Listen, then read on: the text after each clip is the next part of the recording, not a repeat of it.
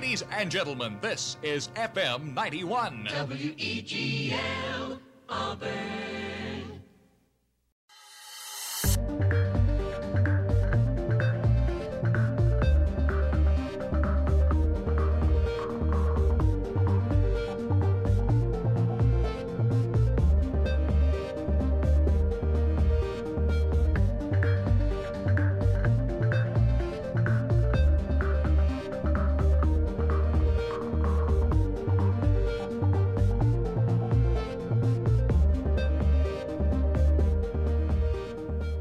Hello, everyone, and welcome to another exciting episode of Compact Discourse right here on WEGL 91.1 FM, Auburn's premier home for student-run radio since 1971. I am your host, Jack Hart, joined alongside my colorman Davis Carroll and the incomparable Alex Houston. We'd like to welcome in our listeners and viewers from across the Auburn and Opelika Megaplex, as well as around the world, however you may be tuning in today, whether that be on your terrestrial radio antenna through the information superhighway at WEGLFM.com or tuning in after the fact on transistor.fm or watching us on Eagle Eye TV.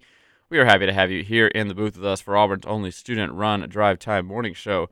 And now, as always, we are broadcasting live from the Bradley Basin WEGL studios here in the bowels of the Harold Melton Student Center on the campus of Auburn University, where it is a sunny and 50 degrees outside this Monday morning.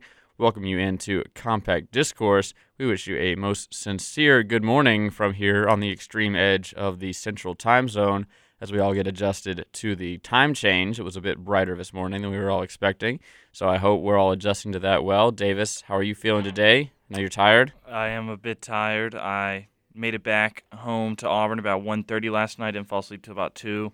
But, I woke up right at 7, felt fine, so I figured I had to come in. Had to. This guy, always curious. What's up, Alex? Where Good were morning. you, Davis? I'm very curious, yeah.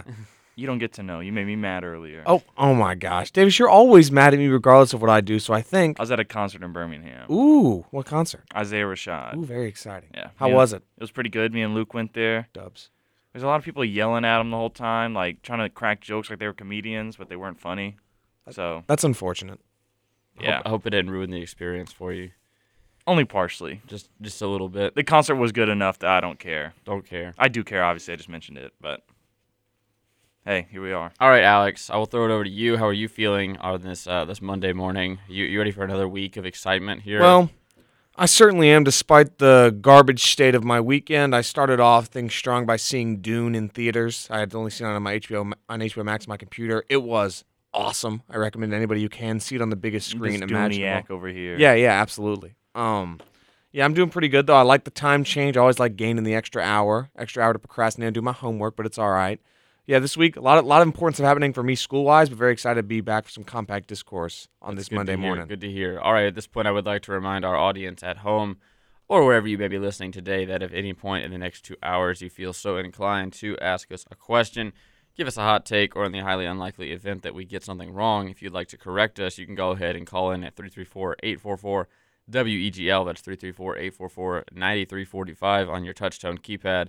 You can also send us a tweet at CDiscAU, and our dedicated team of call screeners will handle your inquiry post-haste. All right, we're going to jump right into the show today, and I think there's no better place to start than Auburn versus Texas A&M over the weekend out west in Texas as an SEC West matchup for the Tigers and the Aggies ended up not going the Tigers' way as the offense continued to underperform on the road, an uncharacteristic performance so far that we've seen this season. So it looks like Bo Nix is up to his old tricks.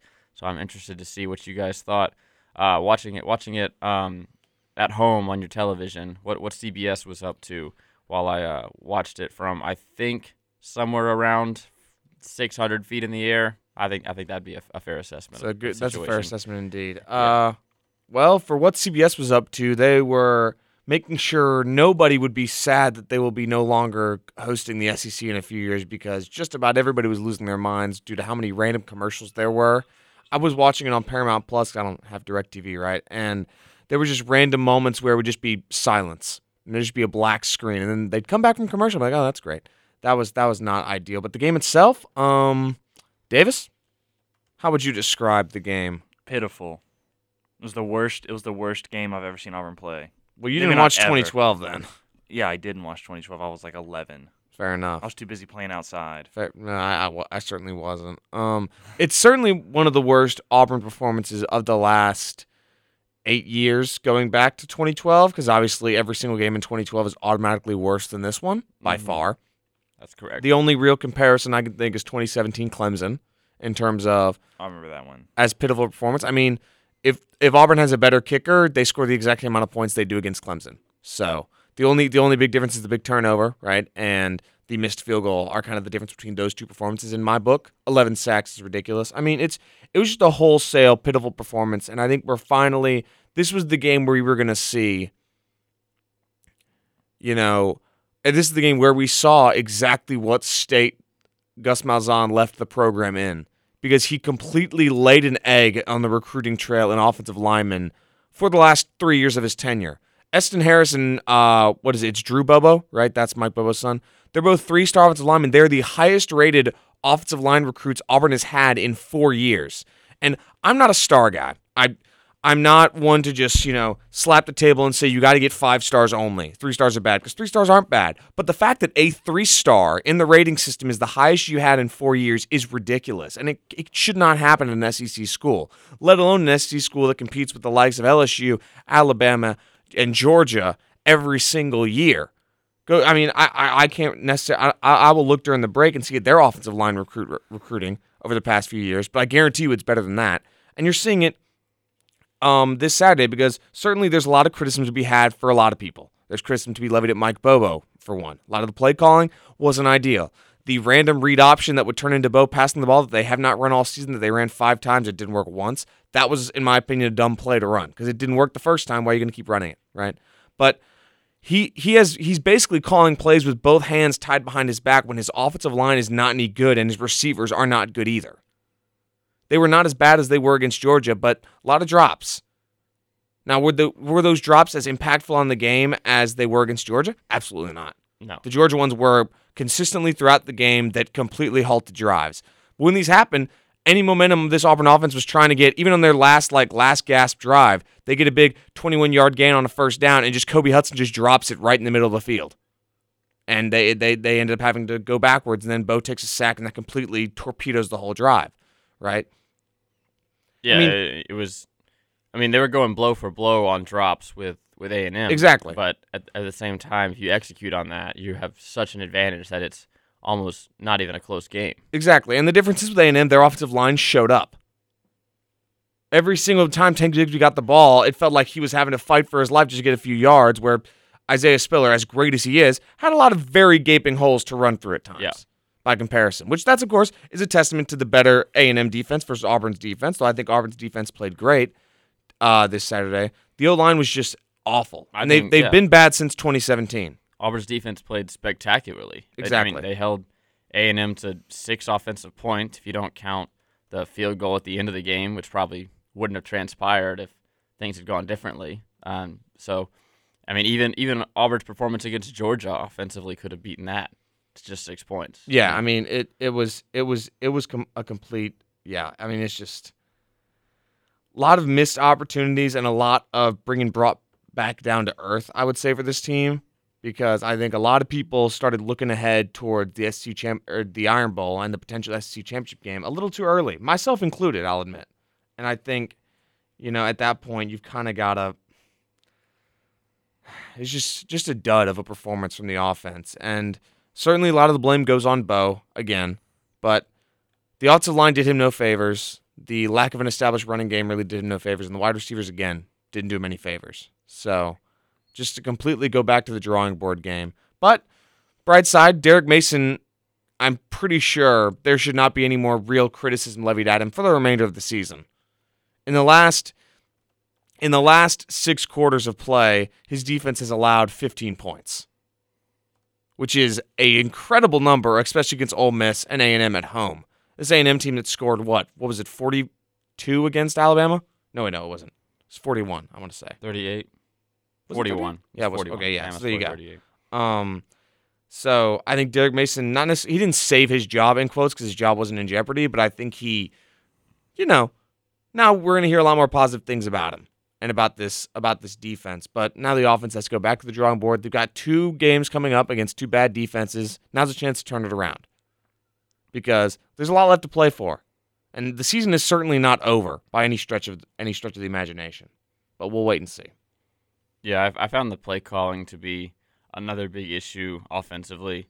The thing that was getting to me was, especially as Auburn, it was with I think 3-3, maybe 6-3 at this point. Whenever the missed field goal was, Auburn had it 1st and 10 from the A&M 17, and obviously didn't pick up the sticks. But on 4th down, they went for a goal line fade rather than try to pick up the first down at the 7. And I think that was pretty much the most in a game where points are at such a premium to the point that you've only scored 6 combined the entire first half.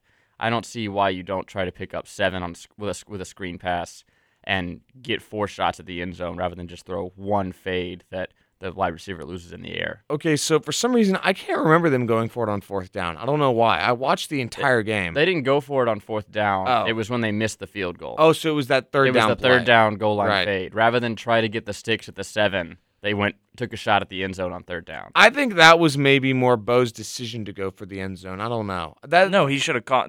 Kobe Hudson should have caught that. That's 100%. true. Also, that was also a he good should've- throw. He just lost in the air somehow. Which again, that was a perfect throw, and in reality, the decision would have worked. It's much like the onside kick against LSU. I think it's a comparison where the execution wasn't there, but the play call itself, I think, was worth it. I think you got to get that touchdown there, and not to mention, I think you're also relying on your field goal kicker not to miss a kick and torpedo your momentum. But Anders Carlson's kind of returning to freshman 2018 form right now, it seems, with this performance in 2021 so far. Missed extra points and 6 missed field goals so far this season. Yeah, it's hard to believe, but in a game where points are at such a premium like this one, probably the most point premium game Auburn has played in the past 5 years or so, especially that missed field goal was effectively, like a touchdown against Auburn in terms of momentum. Yeah, that's what it felt like. It really torpedoed it, and then it got worse and worse from there, and just a complete dud of a performance on offense. That's the word I kept going back to, just because I couldn't really. Well, yeah, there was such a little life. I mean, it was frustrating because there was a lot of life. There were big plays, there were execution, there were passes over the middle that were caught well, but they couldn't string together a touchdown drive, which was very frustrating considering how well. I mean, they were throwing for first downs and rushing. I mean, the screen passes were working from time to time, more so than they usually do. And it was unfortunate to see as the game went on, the lack of fight from the offense to get the sticks. It seemed to be they were just biding their time. A lot of Tank would try to cut it left and right rather than just grab the sticks and play another down, as did Bo. It seemed like a lack of heart at some point. I think it was just a team that didn't really know how to react in this game for whatever reason when their backs were truly against the wall and they felt like they couldn't get anything going. Much like when Bo loses his composure, stuff kind of starts to go sideways, and it did. And just another, again, brings the team right back down to earth and realizes that this rebuild, which is what I will start calling it, to be honest, is going to take some time. Mm-hmm. And I think there's going to be a lot, because again, they have had no offensive line recruits, and it shows when you can't execute the game plan. And that's what happened. From whatever reason, the reason they run screens is because they don't believe that Bo can sit in the pocket for more than 2 seconds without somebody getting to him, or they don't believe the receivers can catch anything over the middle. 2 things I think is a fair assessment because they can't. Mm-hmm. And that's what really leads to a play calling that looks so inconsistent because of the fact that they don't really know what they're working with and that they can trust the players to execute, because when they did call a lot of plays, they didn't execute either. So. Looks like that miracle season we had all hoped for heading into this weekend is gonna have to take a little bit of a pause as we get ready for Mississippi State, and you got to take care of business against the Bulldogs if you want any chance of making things happen later on this month. So we'll look forward to that and a lot more, including a breakdown of the rest of what happened in college football this weekend. A lot of ranked teams went down, including a shakeup to the college football playoff poll that will come out tomorrow as the Spartans go down to the Spoilermakers. We'll be right back.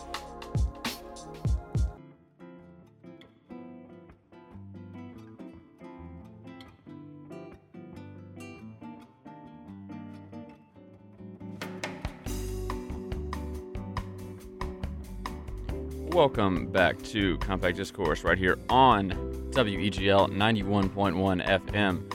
I'm your host, Jack Hart, joined alongside Davis Carroll and Alex Houston. Over the break, it was brought to my attention that our YouTube live stream was still displaying our previous YouTube live stream's title, which was the Auburn hockey team's game against University of Georgia club hockey team, which happened on Friday night. So I want to thank everybody who tuned in to that.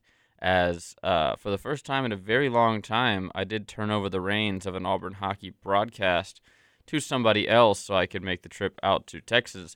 And it was probably the most spectacular Auburn hockey broadcast we've ever had, as for the first time in Weagle history, we had a video component, we had a score bug, we had, I think, 4 people on the crew for it. So it was a technical marvel, and I'm happy that the guys were able to take care of things while I was away from my post. So if you want to check that out, you can listen to it exactly how you're listening to this if you're on YouTube. Just go to WEGL 91.1 on YouTube and look at Auburn club hockey versus Georgia 11-5-21 if you want to check it out.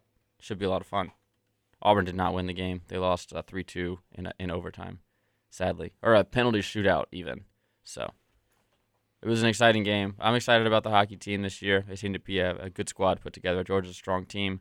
And I just couldn't get it done on Friday night. But that's okay. We'll bounce back and look ahead to the spring season. Definitely. And, all right. Auburn versus A&M. Unfortunately, we still have to talk about it for a little bit. I don't know if we have to talk about it. I just wanted to look at some stats. They're bad. They are not great. Zach Calzada, 15 to 29. I mean, you shouldn't lose to a 15 to 29 guy. Unless your quarterback is 16 for 31, which I think is what Bo Nix was. Bo Nix was 20 for 41. Oh. And when you start seeing his attempts get up above 35, you know Auburn's had a rough road game. Yeah, exactly. I don't think there's really ever a reason when it should get that high. I don't know. One thing I was disappointed is they didn't run him as much as they normally do. Like, there's that play they do where they motion Shivers behind him and he runs. They ran it once, and they tossed it to Shivers, which made sense to me because I think everybody, and I was included in this, assumed, the defense will know what's coming because they've only ever run that play to Bo. But oddly enough, it still would have worked because the defense was waiting for Shivers, it wasn't waiting for Bo, and they never ran that play again, which was kind of disappointing. They've only ran it like 3 other times in the season. And it's worked every time.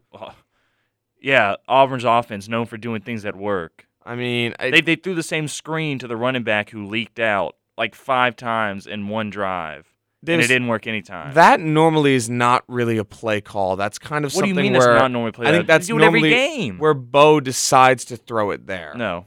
Literally, his first read, he leaks out, throws it to the running back. I think that's the decision that he makes more. That's not more so than if he was making other reads and then looked, that's his decision. But if it's his first read and he throws it to them, and he always throws it too high, and half the time they drop it, but every time they get hit in the backfield. One time it worked the whole game, and they called it. It worked like twice. No, it didn't. It worked like Trust twice. me, it didn't. I trust you. I watched the game. You watched the game. You said half the time was a black screen. I watched it on TV. I said that was when there were commercials, Davis, not during the game. Trust me. Don't be unruly. Bad word choice. I'm not a soccer hooligan. Oh Lord, you might be. I'm done. All right, I think we need to be done talking about this Auburn and A&M game. Other than it's in the past now. Obviously, you learn from it. And you use what you learned to take on your remaining 3 conference games, but you can't let it the stink of this game carry on through the rest of November, is my mentality on this. Because, I mean, if this offense shows up to Columbia, we've got real issues. Well, yeah, I mean, I don't think it will because I don't think South Carolina is as good as A&M, specifically on the defensive side, nor is Mississippi State. But I think, the issue is if this offense shows up against Alabama, then you're in trouble because you've also got to keep pace with the top offense. Mm-hmm. Regardless of Alabama's struggles, it's still Alabama, and it's still a good team. It's still a great offense, and Auburn's got to be able to keep pace with them and match them. And if they can't do that, that's when they're in trouble. But then again, this Mississippi State team, they're a top 25 team, so you never know. Yeah, you also never know who the playoff committee is going to put in the top 25. That's true. I'm going to put some serious money on Mississippi State dropping like 2 spots. Even after a big W against Arkansas? What do you mean, a loss? Yeah. Whoops. Arkansas will probably just skyrocket into like the top 12 for whatever reason, and then it'll be like, yes, this makes a lot of sense. They'll realize that they accidentally flipped Mississippi State and Arkansas's rankings the previous week. They must have got them confused. And they'll correct it, yeah. That's the only possible explanation. It's just every week it's the same thing. But I don't know. I think right now, take it one game at a time. Realize to be quite frank, as much fun as it would have been to have it's an odd year, which means Auburn's going to make a run and beat some people. Realize that this might take some time, and it might be a few years before this team gets to playing exactly like what Brian Harsin and what the fans want. Patience is the key here, because the fact of the matter is, Auburn fans have been spoiled with their last 2 head coaches. Gene Chizik wins a national championship in year 2. Gus Malzahn goes to one in year 1. That's not how most coaching things happen. Most of the time, you go 7-6 and lose to Louisiana Monroe in your first year. Now, certainly what happened in their second year wasn't typical for Alabama, but that's what normally happens. So, patience is key for the team and just everybody, really, because, again, it's going to take a while. And right now, the focus should be on winning the games that are in front of you, not looking ahead to possible SEC championship aspirations. Yes, because if A&M loses next week to Ole Miss, Auburn's right back in it. Because if A&M loses, then Auburn controls their own destiny again. But that shouldn't be the focus of anybody, in my opinion. Don't get your hopes up. That's why I'm saying. If. Lots of ifs. So, that's that. All right, and with that, we will jump on over to the rest of your college football scoreboard from over the weekend. There was plenty to get to from Saturday's slate.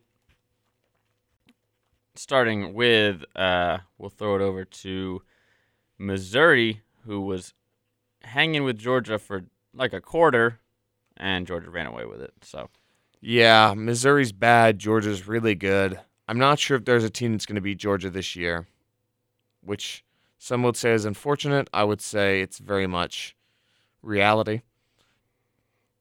That is true. We'll jump over to the Big Ten, where Ohio State beats Nebraska for I think the 5th year in a row. Not close. Well, it was close. It was close. Yeah. Doesn't look very close. What was the score? It was 26-17, but I think they were up 17-0 at one point. As in Nebraska was up 17-0? I think Ohio State was up. Well, let me hold up. As I recall, I think Nebraska closed it to 23-17. So okay. it was 23-17 in the 4th quarter. Well, okay. And C.J. Stroud threw 2 interceptions. Man, nobody's good this year. What's up with this? Yeah, nobody is good. Cincinnati, speaking of that, expected to blow out Tulsa at home. Really needed some like last minute shenanigans to beat at that point 2-3-5 Tulsa team. Yeah, this was not a good look for Cincinnati at all. This Tulsa team did play Oklahoma State very close at Boone Pickens. They also they did lose to Ohio State by 21. This is a game that they needed to be like, hey, we belong here, and then win, and they didn't do that at all, which is problematic and not ideal. I believe there was a goal line fumble that kind of handed Cincinnati this win. So actually, I think Cincinnati was in deep in their own territory trying to ice the game, and then fumbled it on a quarterback sneak. Tulsa recovered it, and then they fumbled it again, I think. Awesome. So it was your right amount of college football chaos. Classic playoff team shenanigans. Naturally. Michigan bouncing back again. They drub Indiana 29-7. North Carolina, by dint of a 24-point 4th quarter, come back and hand Wake Forest their first loss of the season. This isn't going to count against Wake Forest's chance to go to Charlotte, though, because this was not technically a conference game, but a loss is a loss is a loss, and Wake Forest is out of luck after Sam Hartman throws for 5 touchdowns against them. Yep, so the deal is that they are out of each other's divisions, much like Alabama and or Auburn and Georgia in the SEC, but the ACC just chooses not to count them at all in terms of the conference record, where the SEC does, but apparently... Well, the SEC schedules the games. This game was scheduled independently by Wake and North Carolina. Really? Yeah. Oh, I did not know that. So you get a cross-divisional opponent, but because the ACC is, a 14-team conference, it's once every 7 years. But Wake and North Carolina have a rather long-standing rivalry. Yes, because they're separated by just a few miles. Right. Okay, I did not know that was the actual reason. Yeah, I think cool. they did the first part of this home and home back in 2019, because I remember talking about this same conundrum on the old Extra Point.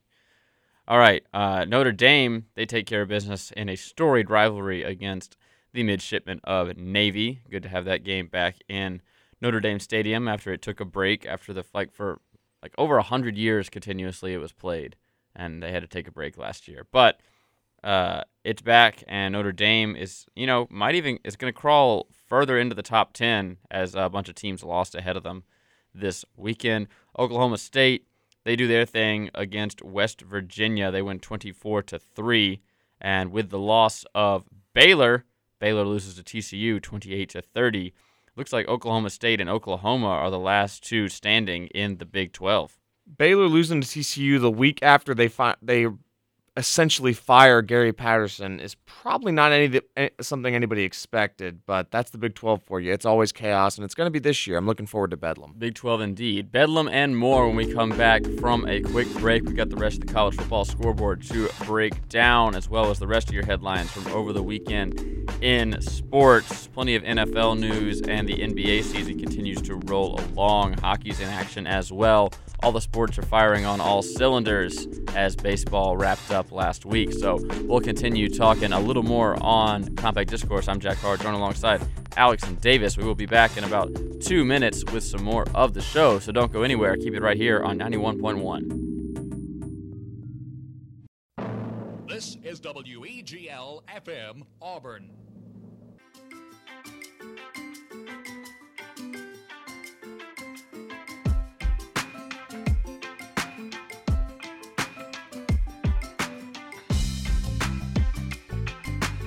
Welcome back to Compact Discourse right here on WEGL 91.1 FM. I'm your host, Jack Hart, joined alongside Alex and Davis, coming at you live from the WEGL Student Center on a lovely Monday morning. It's cold outside. Saw plenty of hats and gloves as I made my ride to the station this morning, so I hope everyone is adjusting to the autumnal weather accordingly as it's starting to cool off here on the plains. Let's head over to your Auburn weather report. We're currently right now in Auburn, Alabama. It is 54 degrees and sunny, high of 73 today. I know if you're out in the sun, it's going to be nice and warm, but if you're in the shade, it will be chilly indeed. A low of 44 for today, so please plan accordingly if you are hot or cold-natured. Morning temp is going to be 63 degrees in the sun. Afternoon temp 68 degrees in the sun. Looking at clear skies all the way into the night, where it's going to cool off to 45 degrees. So it's going to cool off once again. Sun will set at 4:45 p.m. Thank you, daylight savings time. And the wind will be blowing 7 miles per hour to the southwest. 62% humidity and a visibility of 10 miles today. So plenty of clear skies for you to enjoy this first day of daylight savings time. First work day, I guess, as we had a day to adjust on Sunday. Are you adjusting well? I mean, the spring forward is really the one that always gets me. This one's fall back. I'm doing fine with that. I mean, I'll take the sun setting sooner because that means the Iron Bowl might have some portion of it at night. So that, as far as I'm concerned, that's worth it. I mean, you can take might out of that sentence unless it kicks off at 11 a.m. True, you never know.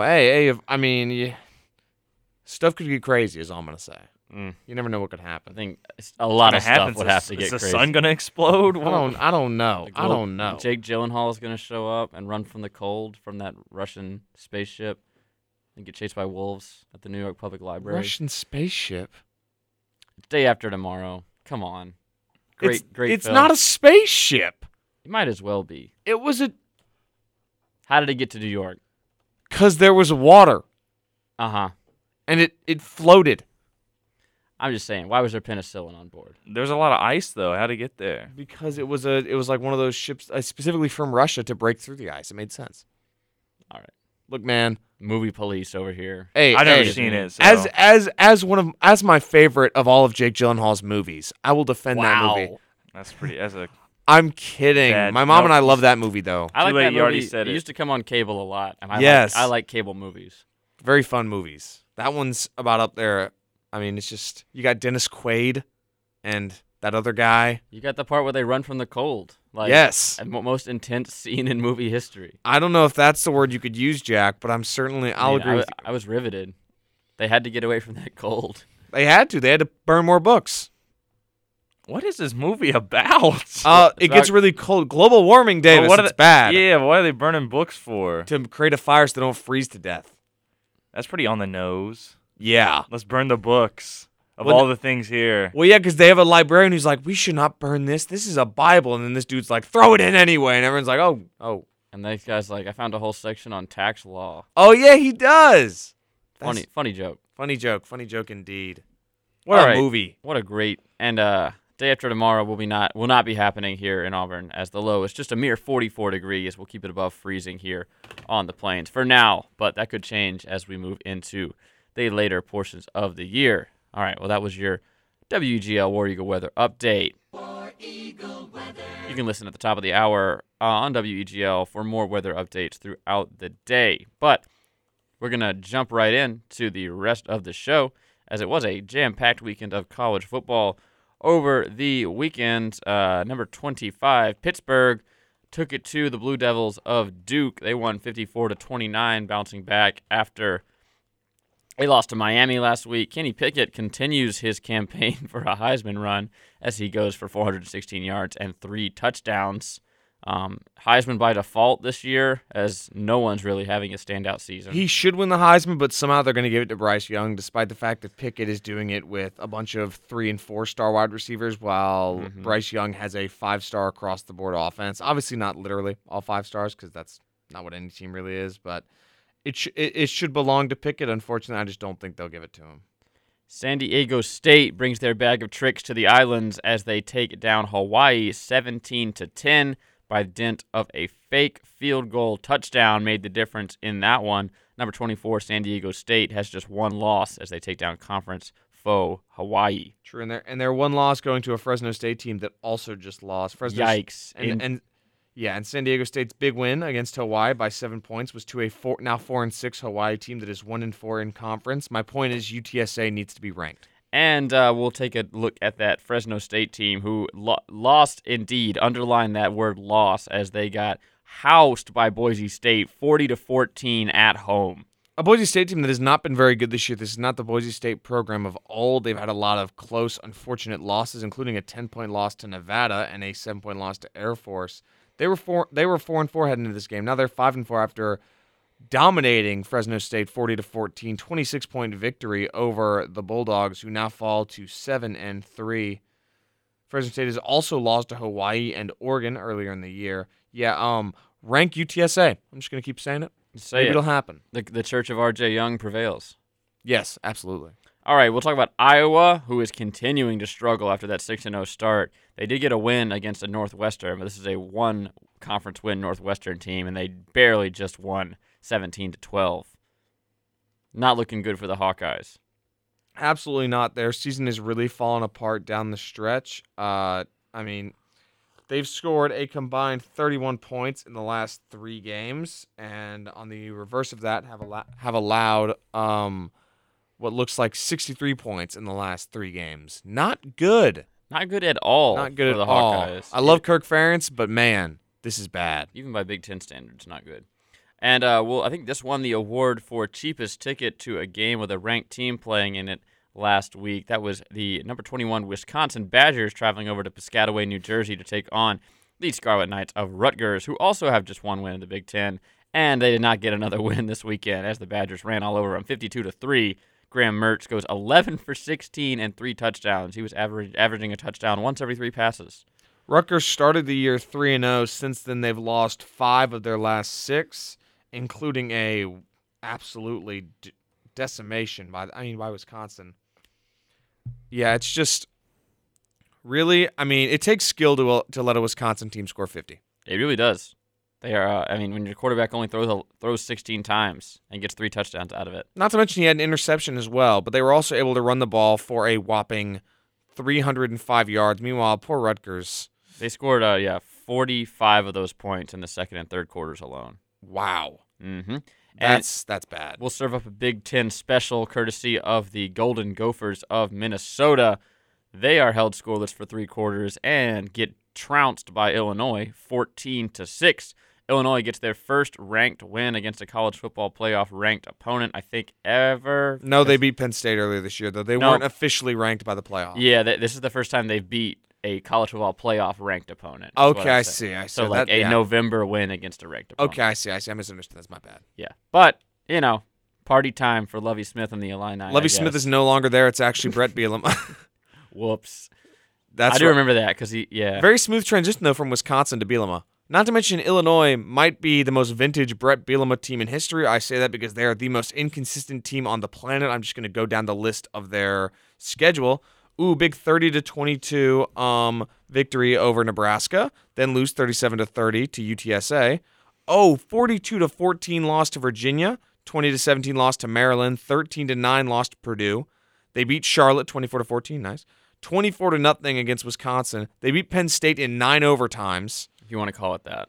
True. Lose to Rutgers last week and then beat Minnesota. I don't understand. Not to mention, they're going to have Iowa and Northwestern to close out the season. Illinois could still have a bowl eligible. They certainly could. I mean, honestly, I think they can beat Northwestern because the Northwestern team's all over the place. And Iowa, it's at Kinnick Stadium, but Iowa's bad. I think Illinois is a perfect pick for the Duke's Mayo Bowl. Absolutely. Absolutely. Book it. Chaos reigns. Definitely. All right.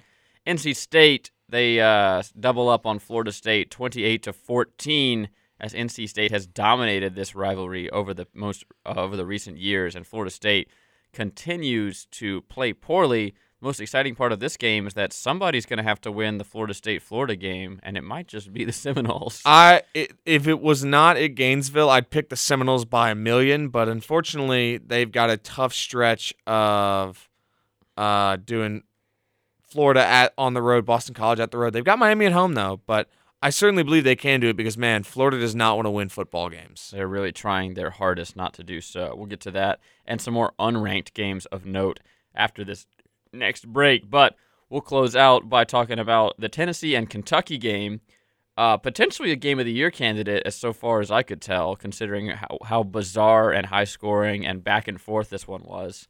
Before we talk about it, I do want to provide a quick stat on this one. This is courtesy of College Football on Reddit. They have a great Twitter account where they kind of post the best of the best on Twitter. This one comes courtesy of them. Kentucky had 42 points, 612 yards, 35 first downs, ran 99 plays, held the ball for over 46 minutes, and were still not able to win this game. This is the third time ever where a team has recorded more than 45 minutes of possession. The other two teams won their game 58-7 and 40-7, and Kentucky lost 45-42. Yeah, that's bad. That is, I mean, Chris was telling me Tennessee had the most efficient 17 seconds ever of passing offense. That's what I heard. Where they got 2 touchdowns in less than a minute. That's what I'd heard. I did not watch the game myself, but that's what I'd heard after the fact. A really insane game, and that's just life in the SEC East. And now, of course, the Volunteers with Georgia, South Alabama, and Vanderbilt looking like they could finish out the season at a cool 7-5. So good for them. After all that program's been through, that's a miracle. Certainly. And I mean, again, they're a crazy old miss game away from being 8-4. Not to mention a bad loss to Pitt earlier in the season. You've got Josh Heupel, who's really turned this program around in one season. Of course, we've seen Butch Jones do that as well, so you got to wait to see if it actually persists for a substantial amount of time. We'll see, though, later on. All right, we're going to head to a quick break, and when we come back, it's all about the SEC.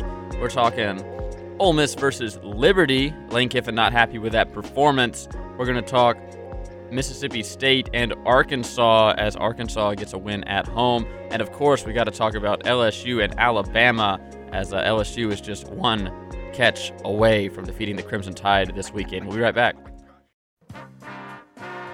WEGL Auburn.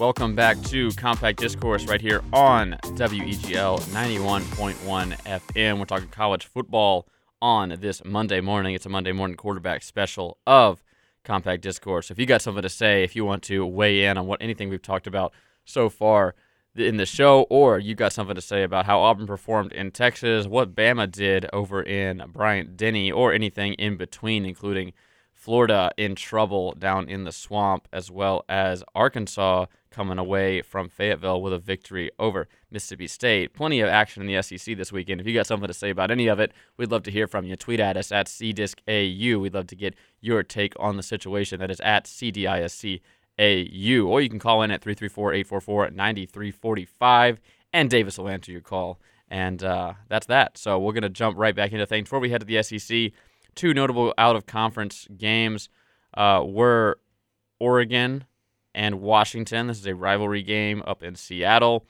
I put Oregon on upset watch, and I was not correct. That's okay. I mean, it was a pretty close game, but Oregon was the better team in this one, and they did come out with a 10-point win after, I think the real nail in the coffin was Washington botching a punt that turned into a safety at the end of the game. So that was essentially what closed the game. So, sorry, Washington. I believed in you.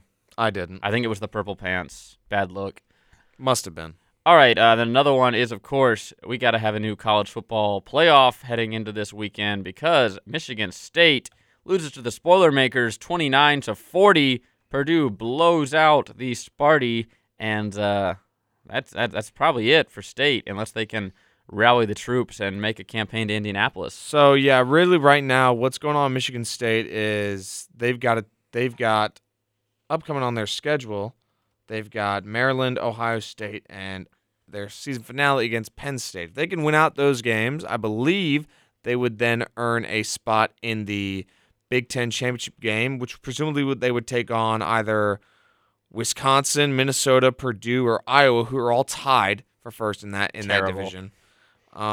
Which, if they can beat Ohio State, they certainly do have a chance. Again, and right now with a team like Purdue, if they played them again, Purdue has an Ohio State team ahead of them. Purdue has Northwestern Indiana. If Purdue can win out, then you've got a high-ranked team you're playing in the championship game. I don't know what'll happen, but the playoff hopes seem kind of torpedoed right now because you lose to a Purdue team that lost to Wisconsin badly. And by badly, I mean 30-13. Everybody's saying rank Purdue. They're forgetting that they've lost to Minnesota and Wisconsin and to Notre Dame.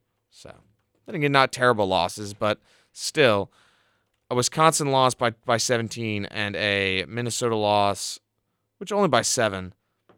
But certainly, I think Michigan State, right now, their main hopes are on getting the Big Ten championship game, not even on the playoffs right now.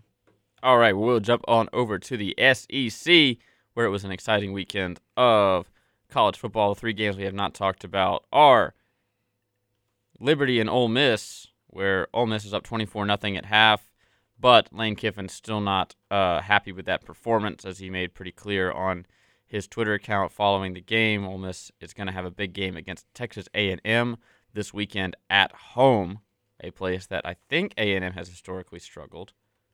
I'll double-check that. In Vaught Hemingway? Yeah, while Alex breaks down the Lane Kiffin situation. So really right now, the question is starting to become how much is Lane Kiffin, I guess hampering is not the right word, but hurting Ole Miss's chances with, I think, his own coaching decisions is what cost them the game against Auburn. And even more so, the fact of the matter is that they really have to beat Texas A&M in order to have their own chance at the SEC championship game, which I do not believe they're really in it anymore because they've lost twice to two teams that are ahead of them in Auburn and Alabama. But really, it's hoping that this team, despite the fact they have so many injuries in the wide receiving core and on offense, can find a way forward with Matt Corral, and I think they can against A&M.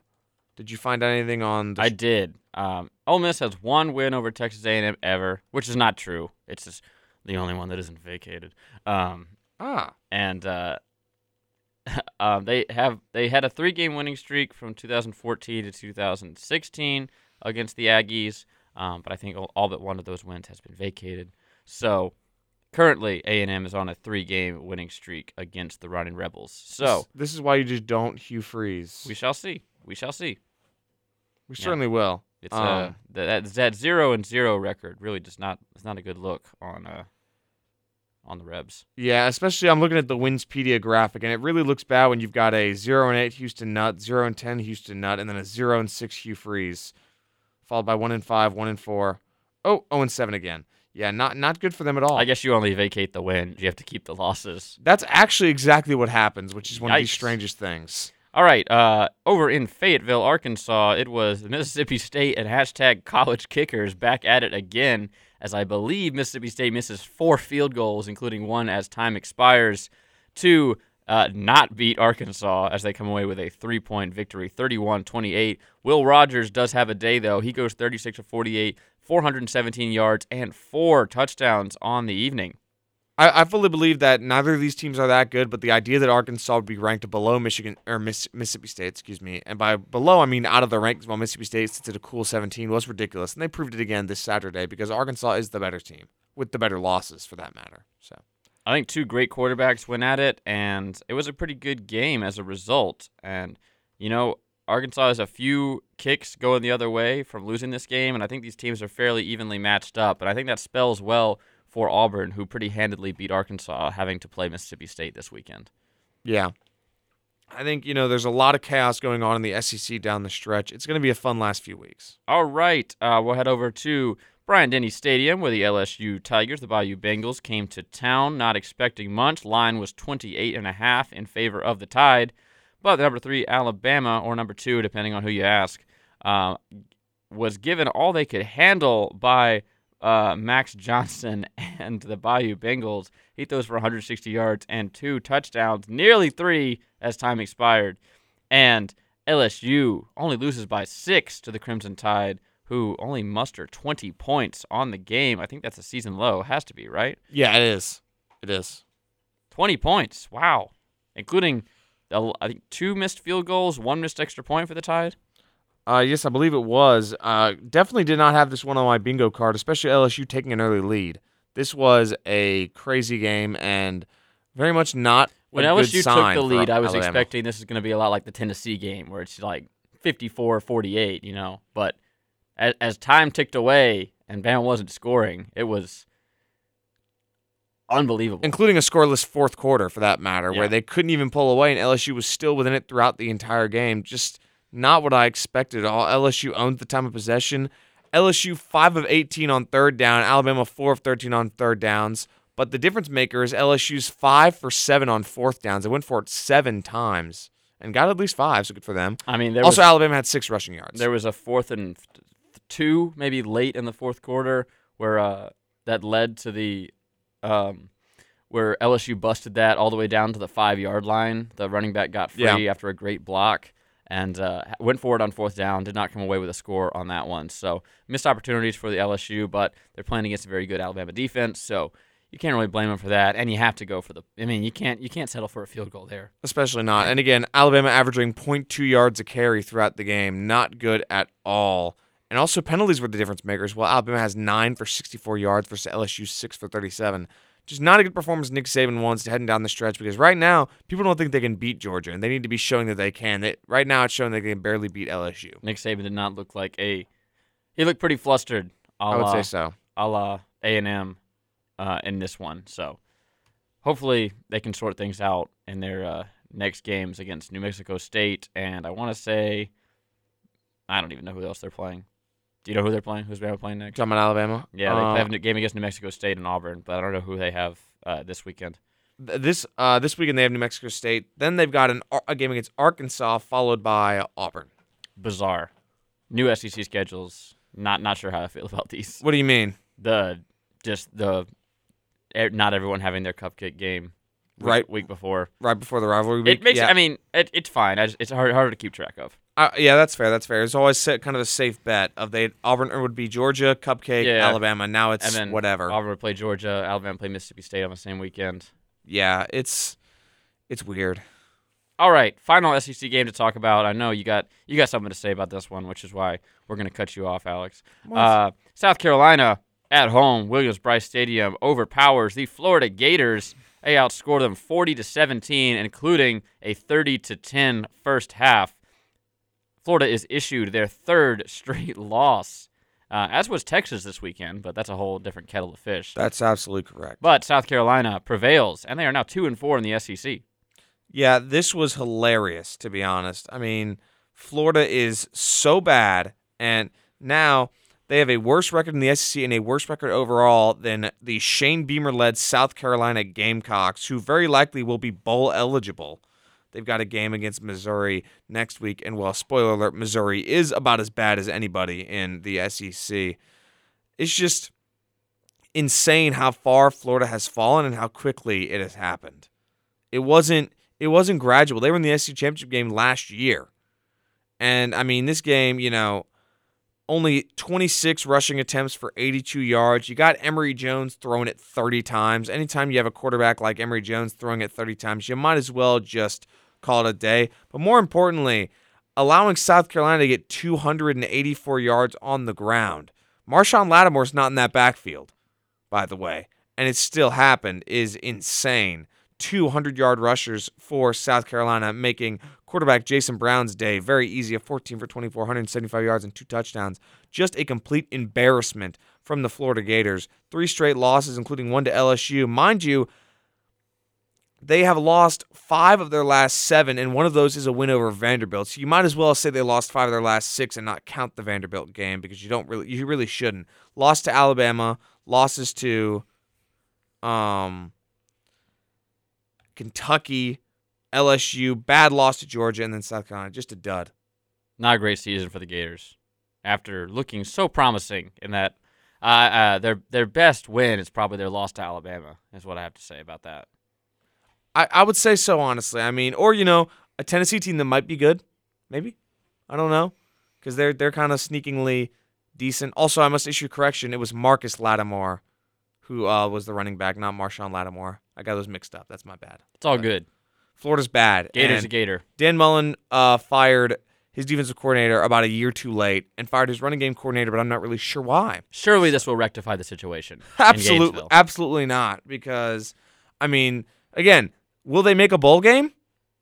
I'm looking down the stretch. Okay, they got Samford, Missouri, and Florida State. They will make a bowl game, but it'll be the Birmingham Bowl. Have to win 2 of those?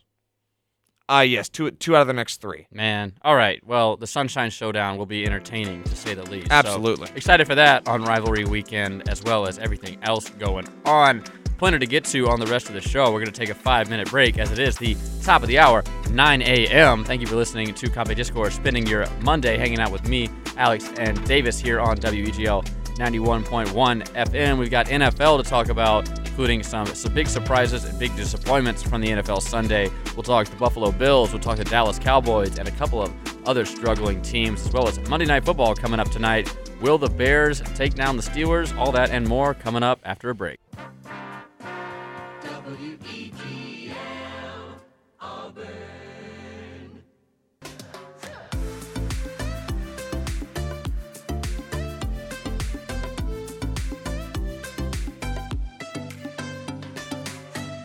Welcome back to Compact Discourse right here on WEGL 91.1 FM. I'm your host, Jack Hart, joined alongside Alex and Davis. Thank you to everyone just now tuning in, as it is 9:08 a.m. Welcome to the top of the hour here on Auburn's only student-run radio morning drive time show. How many qualifiers can we throw on this thing? We're going to jump right back into the discussion. We're going to use this short segment to talk about some weird stuff that happened in the NFL yesterday, and then we shall move on to some other events that happened this weekend, including what happened in Houston while I was there. Unrelated. I didn't have anything to do with it, but I did happen to be in Houston at the same time. Gotta make sure the the listeners don't suspect you as the culprit. He was the guy with the needle. You can connect a few Oh, my dots. Lord. And I might have been on a movie set in New Mexico earlier this month as well. What the? Whoa. All right. Josh Allen intercepts Josh Allen. And sacks Josh Allen. And sacks Josh Allen in Saxonville yesterday in a weird game as the Buffalo Bills lose to the Jacksonville Jaguars 6-9. Nice. So it was the class of the ACC, presumably, heading down to Jacksonville and laying a big old egg as Josh Allen throws almost 50 passes and has 2 interceptions to show for it and no touchdowns. Yeah, it was a really bad performance from the Bills. This weekend was essentially the weekend of, wait, how did that happen? Just over and over and over again. I mean, it was really insane to watch because a lot of people expect. I mean, the Bills have been one of the better teams in the league, and they completely laid an egg this weekend. Yes, many eggs in the hen house this weekend as the Bengals, who were, looking to be real playmakers in the AFC, lose to the Jets last week and then get, housed by the Browns at home this week as well. They lose 41-16. Joe Burrow with 2 interceptions in that one. Another head scratcher, the Broncos all over the Cowboys, 30-16. Broncos are 5-4 now, if you could believe that. The New Orleans Saints fall to the Falcons 27-25, and they score 22 of their 25 points in the fourth quarter. The Giants somehow get a win over the Las Vegas Raiders 23-16. And what are some other weird ones? Oh, the Green Bay Packers only manage 7 points as Jordan Love? Yes. Jordan Love, 19-34, 1 touchdown, and that was all she wrote for the Cheeseheads as it was a fourth quarter touchdown as the Chiefs win that one just 13-7. I mean, you think Packers and Chiefs, you're expecting points in the 30s, but Chiefs offense has been laying eggs all season. Packers defense came to play last night, but unfortunately, due to decisions made by Aaron Rodgers, he was not there to play, and instead Jordan Love.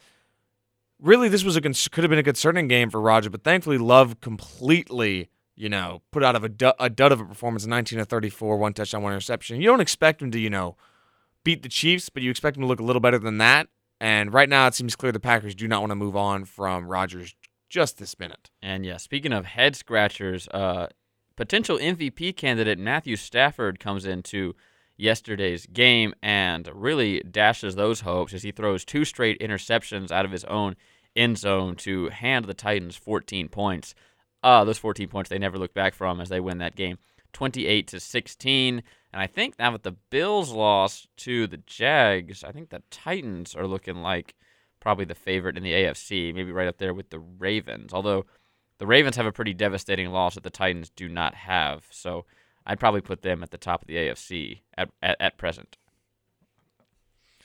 I would as well. Really, nobody really can tell. It's really insane to see just how chaotic the NFL has been all season.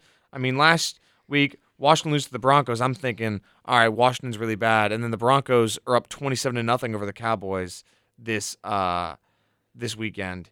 But right now, I think the clear-cut ones are the Titans. I think they're the most consistent team, and consistent is sort of relative because they did lose to the Jets and got obliterated by the Cardinals. But right now, it's really anybody's race, and including a Raiders team that is going to try and find a way forward after everything that's happened to them. Mm-hmm. I think even after the Cardinals faltered in that crazy game against the Packers, they bounced right back and were able to handily beat the 49ers. Definitely. They're now 8-1, boasting the best record in the league, and I think, other than the Packers, they're the only 7-win team. So yes, they are. They almost have a 2-game lead on the rest of the league.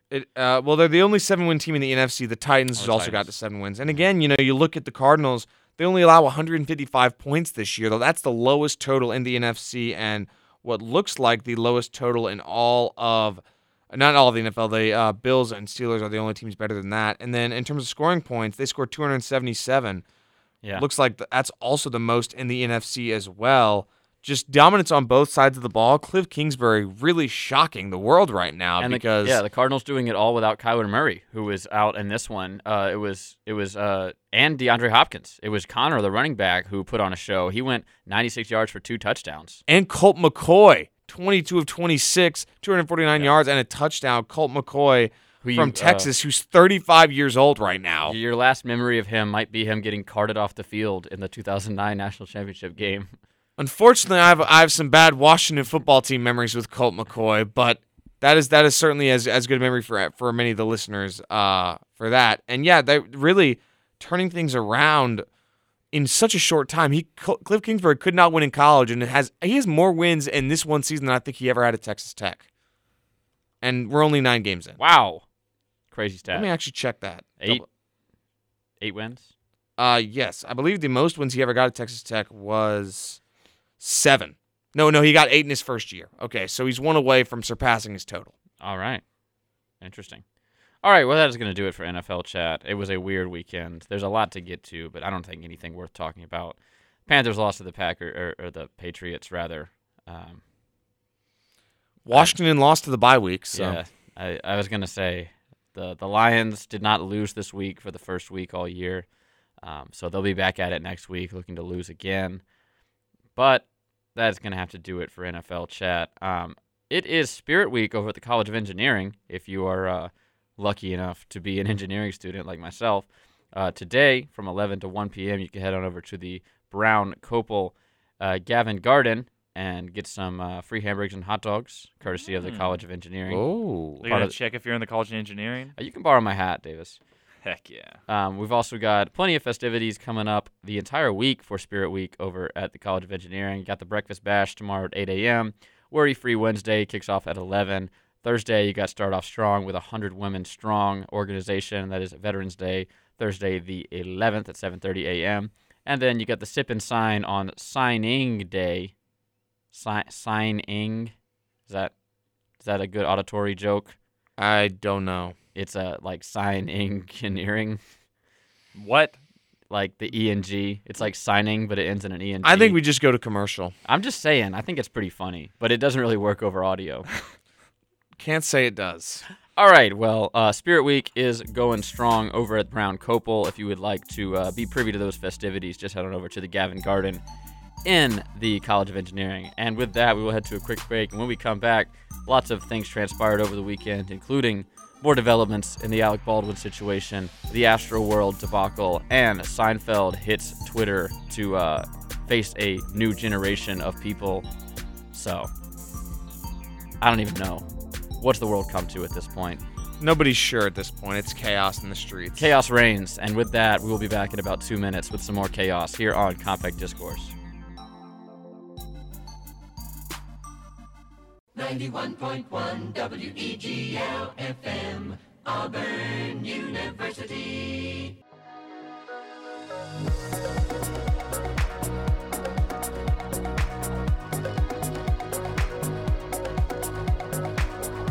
Welcome back to Compact Discourse right here on WEGL 91.1 FM. I'm your host, Jack Hart, joined alongside Alex and Davis. Hope you're staying warm on this Monday morning. It's 58 degrees and mostly sunny here in Auburn, Alabama. So thank you for choosing to spend your Monday morning with us here on this extreme eastern edge of the Central Time Zone, where we are feeling the full effects of the daylight savings time change as the sun rose at before 6 a.m. and will set before 5 p.m. for the first time this year. So excited about that is a word for it.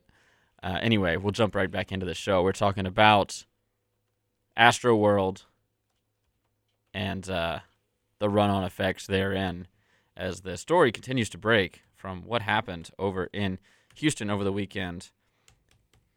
All right, I'm going to ask. I thought Astroworld was a tour. No, so it's a festival. It's now. based on the old amusement park that used to sit across from the Astrodome that I believe Travis Scott went to when he was a kid, which was the inspiration for him naming the album, right? Okay, and I then got that. makes the festival to But- sort of revive that area. But it was a tour, and now it's like a permanent festival in Houston? Yeah, Yes. Okay, understood. there you go. So that was this weekend. It was November 5th through November 6th over at NRG Park, which is right next to the Astrodome. It's where the Houston Texans currently play. And apparently, what I'm hearing, that not everything went to plan. That's one way to put it.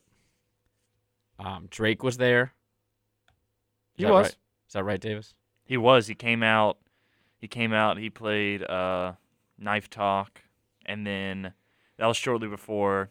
That was during the time where a lot of the videos of people freaking out about what was happening on the ground in the pit was happening. All right, and I guess at this point I should mention what did happen. This is coming from CBS News. At least 3 lawsuits have been filed on behalf of people who say they were injured at the Houston Music Festival, where at least 8 people were killed. The defendants include rappers Travis Scott and Drake and venue entertainment company Live Nation. 2 of the suits are seeking $1 million in damages. A crowd surge occurred during Travis Scott's performance on Friday night when concertgoers started to compress towards the stage, is what Houston Fire Chief Samuel Pena said early Saturday morning.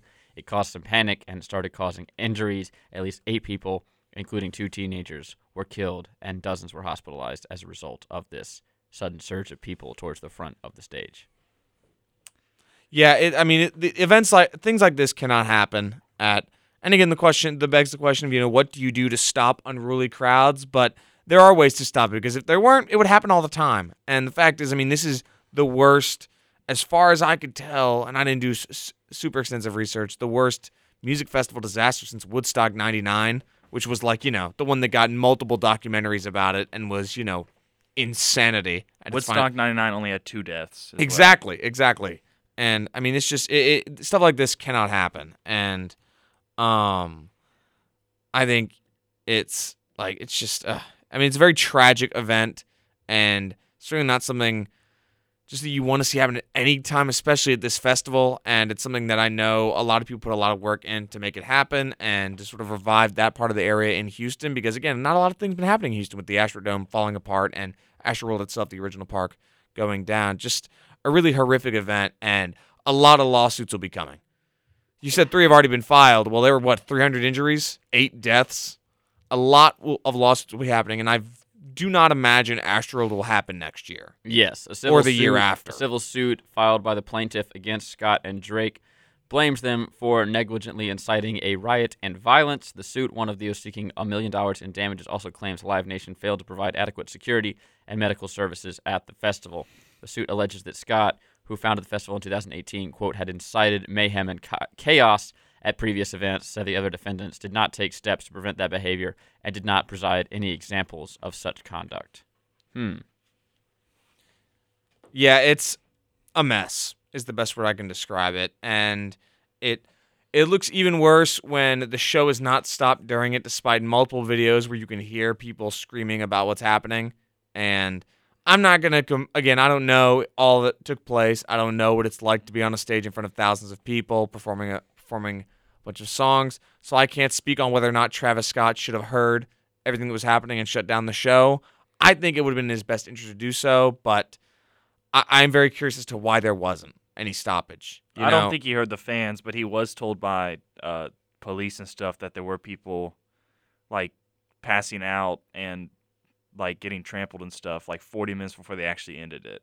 Oh. So he was aware, but I doubt he heard there was videos of the people trying to climb up on stage and yell at him, but I doubt he was able to hear those. But even if he hears from the police, that does beg the question of why you don't stop it. And I'm not sure if a Notes app apology 12 hours after the fact is really going to be the solution to that problem. There's also the video of him talking. Yeah, I didn't see that video. You seem more familiar than I would. He was touching his head. He was going hey guys. It didn't, I don't know. It's hard to explain. You just have to see it. It's not the most heartfelt apology. He seemed like he didn't really want to do it, but I'm sure he does feel bad. I doubt I really don't see why he doesn't. No, I'm certainly not doubting that at all. But there's certainly, there's no doubt that somebody can feel guilt, but doesn't make their actions, doesn't mean that they're mistake free per se, right? He certainly can feel guilty, and honestly, I'm not sure. I'm not going to say he should, because that's not my place to say, right? But I think it totally makes sense. And I would just say that it's going to be a very interesting next few months in terms of the aftermath. I think we're very likely. How is this going to change live performances? You think? Exactly. There's already been talk. There's already been talks about events like this and how they change things, and I think it certainly will. I think in terms of, I don't think you'll ever see events like this so understaffed, because I think you've seen what can happen. Because I know, Davis, as you said during the break, we were talking about it, that more security guards wouldn't have changed the the trampling that the audience did over the barricades and into the event, people just jumping in without tickets and breaking in. Maybe that's a fair point, but security guards do function as somewhat of a deterrent from said unruly behavior, and I know that this was more than understaffed. It's not like normal festivals need more staff. They just didn't have enough for the standard to begin with, and I think that was part of the problem. So we'll certainly see stuff like that. And again, how does this affect his career moving forward and going on tour? I think Astroworld, again, is done. I don't imagine they'll do it again because they haven't done Woodstock since 99, so there's a reason for that. Yeah, this is the kind of thing that can wreck a whole tour. Exactly. It's like with the festival. Alec Baldwin thing, they're not going to go back to making that movie. You're probably not going to go back to Astroworld. Just reality, I would say. Because how do you? How do you say, all right, guys, totally forget about what bad thing happened, come back? I don't see how that works. Just from a fundamental selling perspective. The stuff here, the cops came to him at 9:30, and the show ended at 10:10. We have a quote here from, I think someone from the police department. You cannot close it down when you have over 50,000 individuals. We have to worry about riots when you have a group that's that young. It was a cooperation and discussion between promoters, my fire department, and the police department and NRG officials. I think that part was pretty good. That's what he said. Which I understand. A lot of people at the crowd didn't really know about the people dying and being injured. They were just there for the show. There was a lot of people that did notice it, and there were but I kind of understand that. There's so many young people there. If they just stopped the show midway through it, I'm sure there would have been a lot more trouble. Would have been more trouble. And at some point, it's a lot of young people there. Young people do dumb things. As a young person, I can attest. So it's hard to control them, especially when there's 50,000 of them gathered in a parking lot, Okay, look, I get that. I totally get that argument, but the fact is this doesn't happen every day, so it is not that difficult. Well, the least Travis could have done is told them to not go so crazy with the moshing. Yeah, maybe I'm being a bit unsympathetic would be the word, but if it was so difficult to control 50,000 people and so impossible, then music festivals wouldn't be a thing, but they are and they have been. Simple negligence from the people that hosted this and created this is where the fault lies, not in just, fans are so crazy, what are they supposed to do? Well, there's procedure in place because every festival doesn't end in 8 people dead and 300 people with various injuries and lawsuits. If it did, we wouldn't have music festivals. Not every festival is people moshing like this. Yeah. That's true, but then I think there's ways to avoid that. I don't think this is going to happen. I don't think you can avoid it. That is what Travis's music is. You mosh to it. That's what it's meant to do. And even if he told them not to, they're still going to do it. They're not going. They don't. What is he going to do? Come down there and scold each one of them individually? I mean, I think they're going to form a pit. They're going to start moshing. Whatever he says. I think if the person on stage that everybody paid tickets to see tells them to stop doing something, it carries some amount of weight. They're not going to see Beck at Woodstock. They're seeing Travis Scott at Astroworld. I know they're that. Going to mosh. I know that. But I think Travis should have done a lot more to try to mitigate that. Come on. Again, that's where I just think there could have been a bit more done to avoid this, and unfortunately it wasn't, and now we're dealing with this very tragic event where 8 people have died. Well, for everyone's sake, I hope they figure it out and are able to execute much better in the future, if there is a future for Astroworld, Travis Scott, and how music festivals, after taking like a year or 2 off from existing, are already having some growing pains as people flood back into the barricades. So we'll continue our discussion and a whole lot more here on Compact Discourse. We'll be back in about 2 minutes with some more of the show. We're going to talk Seinfeld and a whole lot more on the rest of the show. I'm hanging out with Alex and Davis. I'm your host, Jack Hart. We'll be back in about 2 minutes with the rest of the show. You're listening to Compact Discourse on WEGL 91.1 FM Auburn.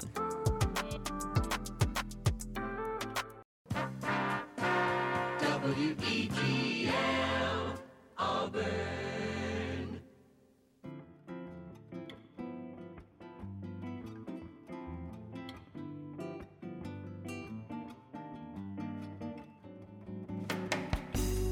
Welcome back to Compact Discourse right here on WEGL at 91.1. I'm Jack Hart, joined alongside Davis and Alex. This is, of course, the podcast about nothing here on the Big 91 Superstation. Is that pretty funny, Alex? Yes, that was hilarious. Hilarious.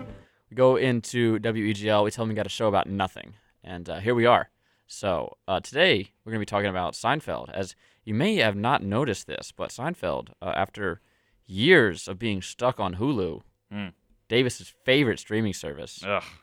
It's now on Netflix, absolutely ad-free. You can listen to Compact Discourse absolutely ad-free on our podcast if you feel so inclined to search for Compact Discourse on your podcast player of choice. But we'll be talking about, I think a lot of people are watching Seinfeld for the first time now that it is on the, what do they call Netflix these days? The Netflix? Flicks? I think The net? I think it's just Netflix. Netflix.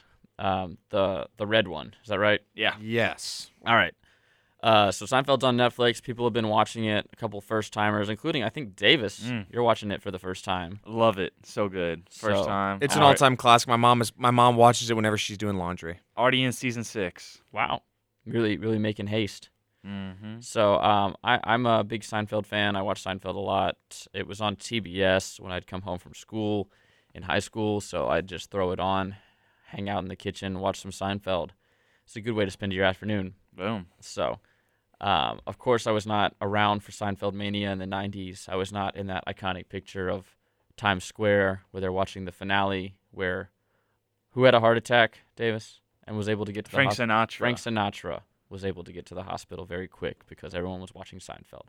But I think, as with all things, people being introduced to a new piece of media has caused strife and discourse on the internet, as all things will, including something as, I will say, I don't know, not PC as Seinfeld. I mean, it's pretty tame by today's standards, but back in the day, it was pushing the limits here and there, especially for network television. So people are reacting in kind. Is that correct, Davis? I have the tweet right here, of course. Tweet, you say? Yes. Hit me with it. From a guy named Keith Buckley on Twitter. Keith Buckley. Quote, did Seinfeld the show, in parentheses, not the human, completely eradicate empathy from cultural consciousness, or did it just show people that they had an unhealthy amount of things in common with people who had no empathy, ? Or neither, ? I just started from season 1, episode 1, and I already feel surly. Surly? Surly. That meaning bad-tempered and unfriendly. Man. I'm not... The show put him in a bad mood. The tweet is followed up by a secondary tweet saying, okay, so it's safe to say empaths had/have a hard time watching the television show Seinfeld, ? That was all I was after. Thanks, good talk. I think that was after No period after good talk. Remember that. What does no period mean? No period. I was like, and so for those who are very curious, as this is probably not the definition of everyone, an empath is someone who feels more empathy than the average person. These people are usually more accurate in recognizing emotions by looking at another person's face. That's the definition I found on medicalnewstoday.com. So there you go. Yeah. I just want to give the whole context. As we know, life is very hard when you're an empath. It's hard when you're an empath. Hey, I always felt bad for Yuri and Space Buddies because he lost his teddy bears. That made me an empath. I think yes, of all things, that does make you an empath. I just think this is very funny because this reeks of the people coming around and suddenly discovering that Tropic Thunder's a thing and getting mad at Robert Downey Jr. once every 2 years. It's like, oh yeah, Seinfeld's a thing? I totally must have missed this. And not to mention the fact that that's the point. Yeah. The point of the show is that they're bad and that they do bad things. It's not funny unless they do bad things. When the gimmick says the show is about nothing, it's also because of the fact that there are no long-term relationships you're holding out for. You're not waiting for that moment when Jerry and Elaine get together. The point is they're not very likable people, other than the fact that they're very funny people. That's right. And funny in almost in the way that they speak and in the way that they tell their own story, specifically every time they're at the diner. You're excited to see what minor quirk about his girlfriend Jerry's going to use as a reason to break up with her. Exactly. This week. Or what laugh. Strange thing George obsesses with, I just saw a clip, I want to say it was about George's girlfriend who, every time they would go get dinner, she would throw up. And Elaine's like, should you be worried that she's anorexic? And George is like, I mean, yeah, but that's my money she's wasting or whatever, because apparently in his mind, she was not letting the meal digest, which is terrible. He's paying for those She didn't actually end up doing that. I figured not, because that's how it always goes. By the way. Okay, yeah, right. He always obsesses over... I just watched that episode. Really? I don't know where I saw that. He's dating the model, and every time after she eats like an animal, and then she goes to the bathroom afterwards. And then he tells Elaine and Kramer, and they're like, yeah, you should go make sure she's not throwing up. Which, I mean, I don't know. Like, it's just, It's just absurd. Also, just looking at the numbers, for what it's worth on Seinfeld routinely in its first 4 seasons got average of 20 million viewers a season. The season 4 finale got 32 million viewers. That was all when the time slots constantly changed. Then for seasons 5 through 9, consistently the Thursday at 9 p.m. time slot never slipped below 29.5 million viewers. The series finale got 76.3 million viewers. Is that highest ever for TV? I believe it is one of the highest rated more than episodes MASH? ever. MASH's rating is legendary stuff. I'm gonna Google it right now. Legendary stuff. Well, as the resident empath in the room, I guess I'll say that I enjoy Seinfeld and find it very funny. And I also really enjoy It's Always Sunny, which in that show they are 10 times worse, 100 times worse than anything Seinfeld does with how they are. And I find both those shows very funny because I can suspend my disbelief and have fun with the show. I was doing some research on Seinfeld on Netflix, and I've stumbled across this Gentleman's Quarterly article where the header image is just a really punched-in picture of half of Jerry's head. Was it supposed to be more? You think he meant to do that? I don't. The article is about how Seinfeld is now cropped to widescreen for 16:9 televisions now that it's on Netflix. That might be a good joke. So it might be a joke, but I don't know. This is just a very funny image. If you're watching on YouTube, I'll present it to the camera. I've got the list here. It's all basically Super Bowls for the top 30 most watched things ever. Then Leon Spinks versus Muhammad Ali 2. And then MASH, Goodbye, Farewell, and Amen. 105 million views. They didn't have anything to do back then. That's like more than a third of the country back then. Back then it was, that was 1980. They got to be fudging those numbers. Did they check? Did somebody go around with a notepad and say, what were people doing in the 80s? Is that a census question? Did you watch MASH? You're a citizen if you watch MASH. Viewership is not an exact science. It's basically more people than accounted vote. by estimation on how many people own a TV and how many people must have been in the living room. So What? it's never been accurate. I thought it was just like they checked the cable box to see if people were tuned into it. It's never completely. Well, okay, so yeah, it is. They use a So they just Nielsen box. guesstimate and they're like, oh yeah, I think this guy's watching It's not guesstimation. It's about saying, okay, so we know this many TVs are watching, and then you basically do the estimate how many people are probably looking at this TV. Oh. Because by probability, a subset of a randomly selected portion of the population should be demographically representative of the entire population. Exactly, and if a certain amount of TVs have it, then you can basically say, all right, well, at least this many. In reality, it could have been more, which is the craziest thing. It very well could have been. You don't know. I mean, if there's a bar hosting a MASH finale, which there very probably was, right? I mean, that's a thing. What I wouldn't We've all seen The Truman Show. I mean, there's 45, 50 people sitting in one room watching one TV. Like stuff like that can happen. It's a 2.5-hour episode. They just watched a movie. Yeah. And at that time, the U.S. population was 233 million, so it was actually closer to half. Closer to half. It was 10 million away from being half. More people than vote, Yeah, that's true. More people probably watched MASH that year than they did to vote. Did you vote? Yes or no? Did you watch the MASH? A little finale? easier to watch MASH than vote. Other top ranked episodes include the Dallas Whodunit. I think that's the episode after JR got shot. JR? Who shot JR? Simpsons is better. 83.6 million. Who shot Mr. Burns? The finale of Cheers got 80 million. Ted Danson. Ladies single figure skating from the 1994 Winter Ted Olympics, Danson 78 million. Is that Tanya Harding? And then the television film The Day After got 76.7 million views. The day after tomorrow? The day after what? What's the know. after part? The Day After is American television from the first aired November 20th. I think it's about a meteor.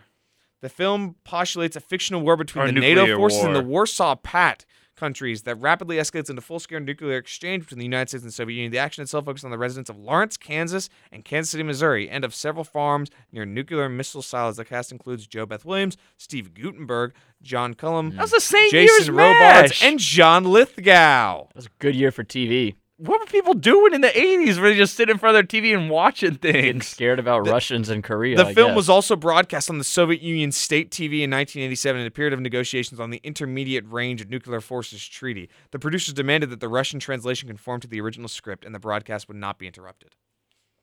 Boom. Awesome. Well, maybe that'll be the next episode of Around the Block. Stop it! We're looking forward to some more, though. We got a new one airing today. I'll talk to Davis about that when we come back from a break. Alex has got to say goodbye, but we will be talking about Dune, Interstellar, and a whole lot more on the other side of the break. Don't go anywhere. WEGL Auburn.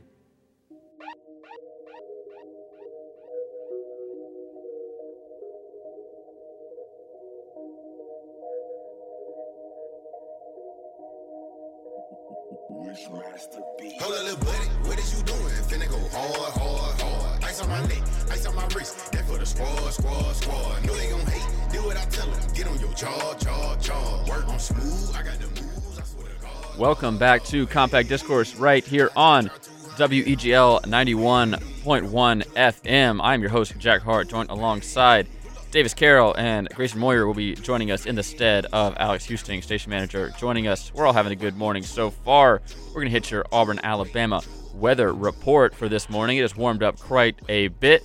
It is 63 degrees, warmed up from 50 when we started the show. It's going to be warm in the sun today, 72 degrees. 43 is your low here in Auburn. 68 is what it's going to get up to. Clear skies all day. Overnight temp of 45, so it's going to chill right back off when the sun sets at 4:45 tonight. So plan accordingly. Don't plan any outdoor activities too late now because it's going to be pretty dark by about 5 p.m. Except for the Weagle meeting. Yes, come to that. Come on down. We'll be having a great time out on the campus green. Staying warm. If you're coming to that, bring a hat.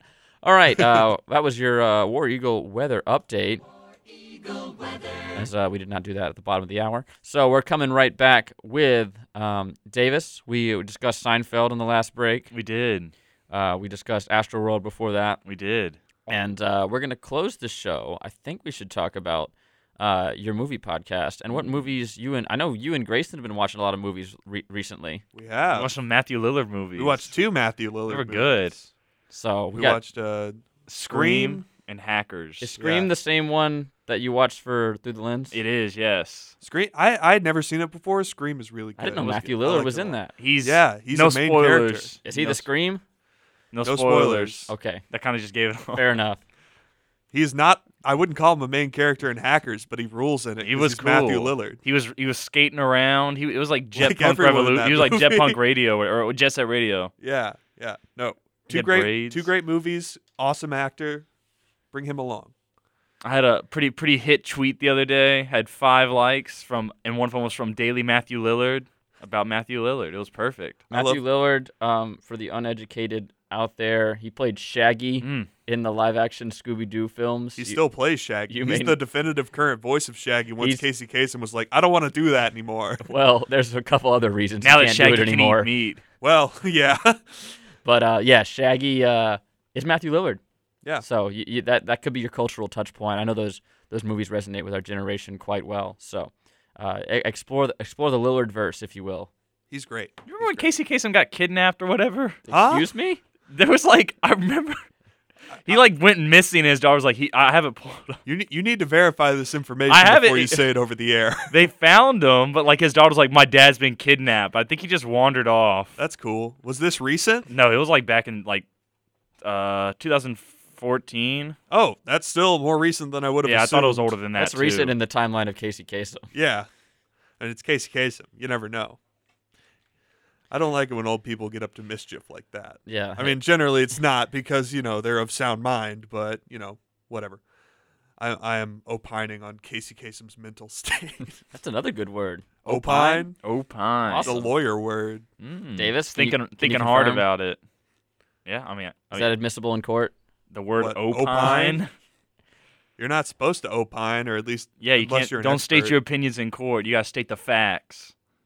Unless you're an expert witness. That's true. And then you have statements, you have experience to back up your opinions. Grayson knows what he's talking about. All right, what's coming up on Through the Lens today, Davis? Today we will be recording at 12. Today we'll be recording Interstellar.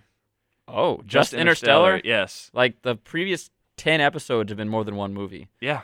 And This is a big movie. Interstellar's worth a whole episode? It's a Yeah, long I movie. think it is a long movie. There's a lot to talk about. We're going to talk about just it in general, what we like about it, the acting, obviously, behind the scenes. And then I have been delegated the scientist of the episode.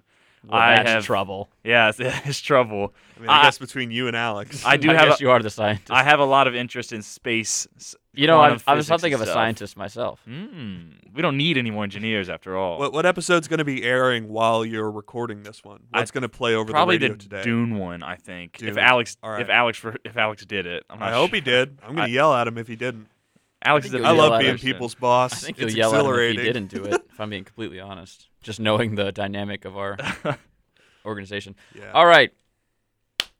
Did you enjoy Wow. Interstellar? Like, no spoilers, but Do you have a history with this film? I've probably seen this movie 30 times. 30 times? Really? It's up there. It's double digits for sure. I don't know about 30, but it's definitely more than 10. I watched it for the first time with you. I watched it for the second time also with you. Boom. You put me onto this book, this companion book about the science of Interstellar, that really does a deep dive into all the mystical, book, you would say? Yeah, by Kip Thorne. For those of us watching on our video live stream over on YouTube, you can check out the cover of that one. Are there pictures in that one? There is. So you put me onto this book, and I picked it up in audiobook form to listen to on my runs over the summer. Pretty dense material. It is very dense to get you going on a jog, but it constantly told me to refer to my companion PDF. Refer to your companion piece. But I think I have a pretty vivid imagination, so I could pretty much surmise what they were talking about. But is that part of why you like Interstellar? Is because of its commitment to get things right? That's definitely part of the reason. If I could have my dream job, I'd probably be an astronaut, to be honest with that, or a paleontologist, or archaeologist like Indiana Jones. Fun fact about me. So Hopefully I'm really not like Indiana Jones, though. not killing people, but like swashbuckling, Swinging from chandeliers. yeah, fighting people, maybe dealing with poison. My dream job is being Brendan Fraser in The Mummy. I don't know That'd be what a his cool one. occupation was, but he was cool. He was in the French He was in- Forge yeah, he Legion. So already I know what that is, off Jack. to a good start. He could get married. Is that What? wasn't that was something with the French Foreign Legion, right? I believe so. I think they can grow beards though. This is such a deep bit. But yeah, I'm gonna be talking about the science of it. I love space science in layman's terms, I guess is a one way to describe it. I'm agree. excited. I'm a big fan. Space science. Were you a space kid or were you a recent convert? I was a space kid. Interesting. I was also remember a I had some kid. space books. Did you know the order of the planets and what their scale was and stuff? I obviously knew the order of the planets. I feel like that my was very like- energetic mother just bought whatever it is. Oh, you don't know it. Whatever bought us pizza. I can't remember the thing. I can name them in order right now if you'd like. But yeah, I think a tick I had as a child was I would always draw maps of the solar system. It was very it was very pleasing to me. I'd be like, okay, Yeah, you draw the rings. you draw the little one, and then you know how big they are relative to each other, how far apart, what order they're in, and then you get to color them because they're very colorful. Have you been tested by a doctor? I mean, definitionally, yes. I think you have to come to college, but Sometimes you have to be careful about the things you want to know.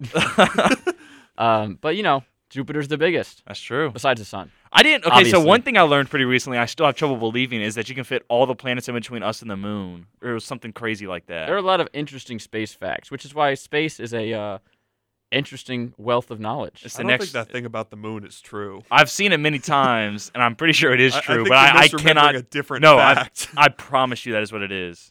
We're close to the No, I moon, got it but right we're not here. that close. You could fit all the planets between Earth and Moon. Wow. 30, Which is From crazy. what source? 300 Math? universe. Yeah, 384,000 kilometers. There's the Just moon show me right a there. Google There's the image search, moon. Davis. No, this is real. They got them all. They lined them all up. You see right here. They did this. They lined them all They up. did this. They did this. With 8,000 kilometers to spare. So Okay. with about the Universe today. with about the United States to spare in between of extra space. All right. I had one more thing. I will back off. If you of being unwound Saturn's rings, it said it'd be longer than that. wrong. Interesting. Based off this image. based on this cursory image search. You've also got the whole Oh, it's a guy from Twitter. I don't believe it anymore. Mercury's the closest planet to every other planet conundrum. Space is infinitely interesting because it's so vast, and that's part of the allure of Interstellar and films like it. Do you think it's infinite? Maybe not infinite. It's not the right word. I mean, it's Ever expanding. expanding. We know that. Is there That's not a end of the universe? We shall see. There's- Only time will tell. It's or like should in I say, Futurama where they go to the end of the universe and there's a door. Only, Yeah, it's Futurama. only space. That's not science. I know it's not. Only space will tell. I guess you could say, since time is space. Okay. If Captain Kirk if whatever his name If is, the black hole is the oyster, then the are singularities you of going to be rolling rolling side. out your bag of impressions for the Interstellar episode? Ooh. I will. No promises they'll be good. Alex I does can't wait not to hear like them. Davis's That's a Matthew given. McConaughey. Don't do it right now. You got to save it for the show. Kip.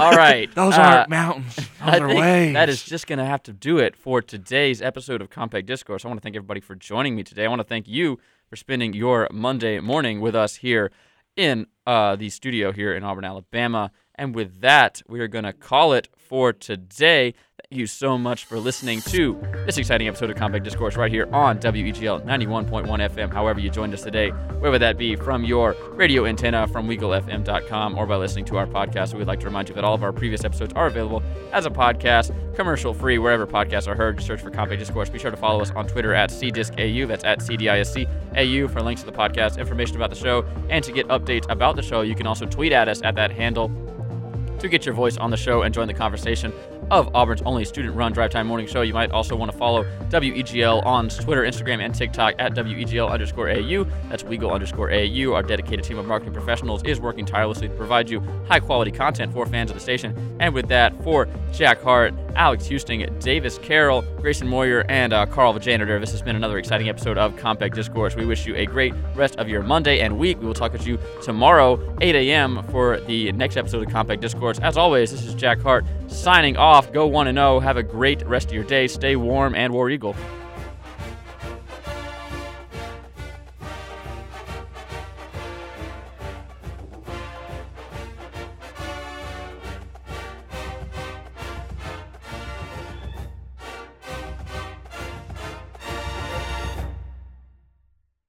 As there's a drive in a deep left field by Castellanos, it will be a home run.